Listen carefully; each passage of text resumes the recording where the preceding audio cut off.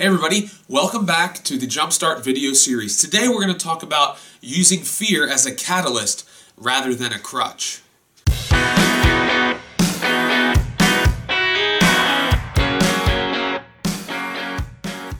At any point during this video, you may see my cats appear on the couch next to me, and that just makes the video 10 times better. As parents, we can often go through periods of time where our children exhibit fears and phobias, and we just don't know how to handle it. We've been going through this with our youngest son recently. He's developed a fear of everything, and I mean everything. The problem is that I have no idea how to help him because it's all in his head. It's been difficult, but my wife and I have done our best to keep our kids shielded from all of the overly intense, scary cartoons, movies, video games that pass as child's entertainment these days. So when he says he's afraid of something, it seems so made up that it just gets frustrating. A scary noise in his room, a weird drawing that he saw at school, thinking that his head will fall off because he has a patch of dry skin on his neck.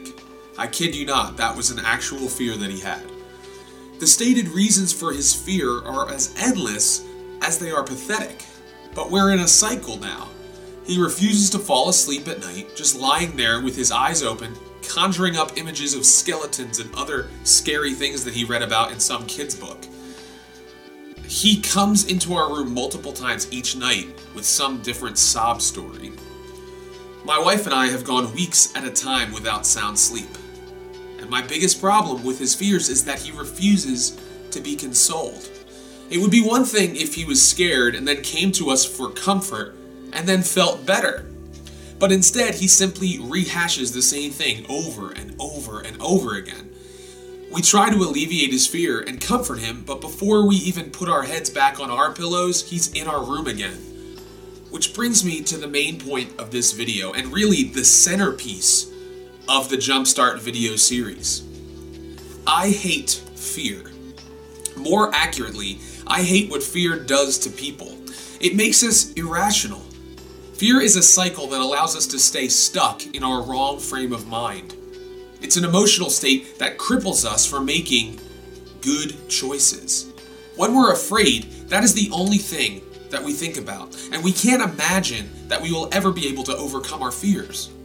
So many people know what they want out of life, but fear keeps them from pursuing it. Fear of other people's opinions, fear of failure, fear of change, fear of the unknown.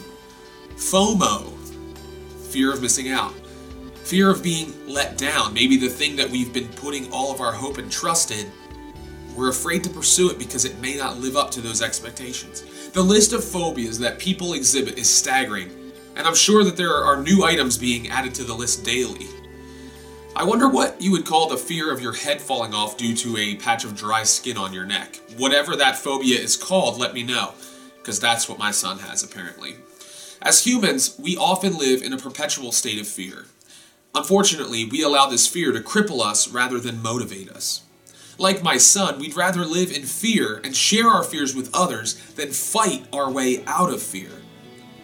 In my opinion, people should use fear as a catalyst rather than a crutch.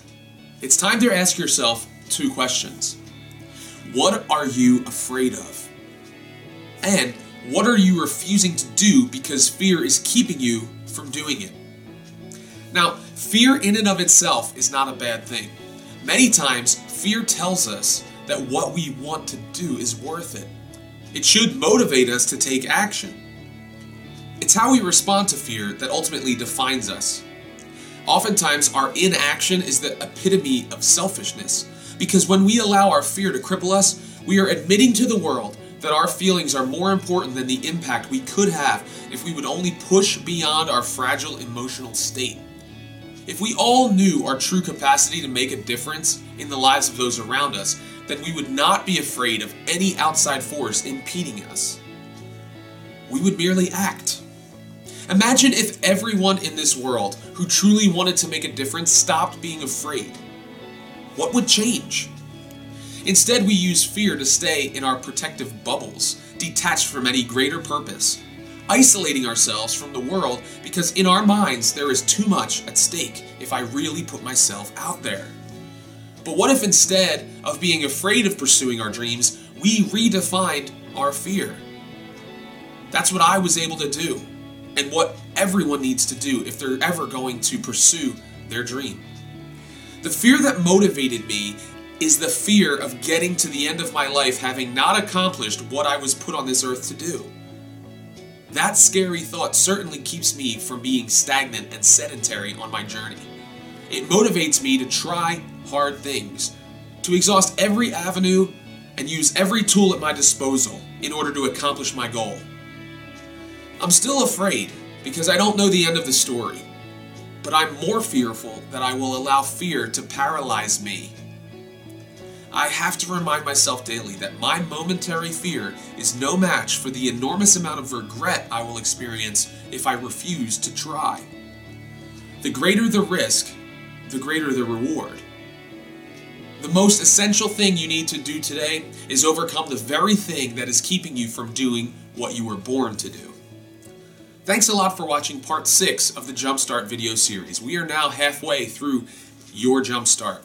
Thanks a lot for watching, and until next time, Godspeed.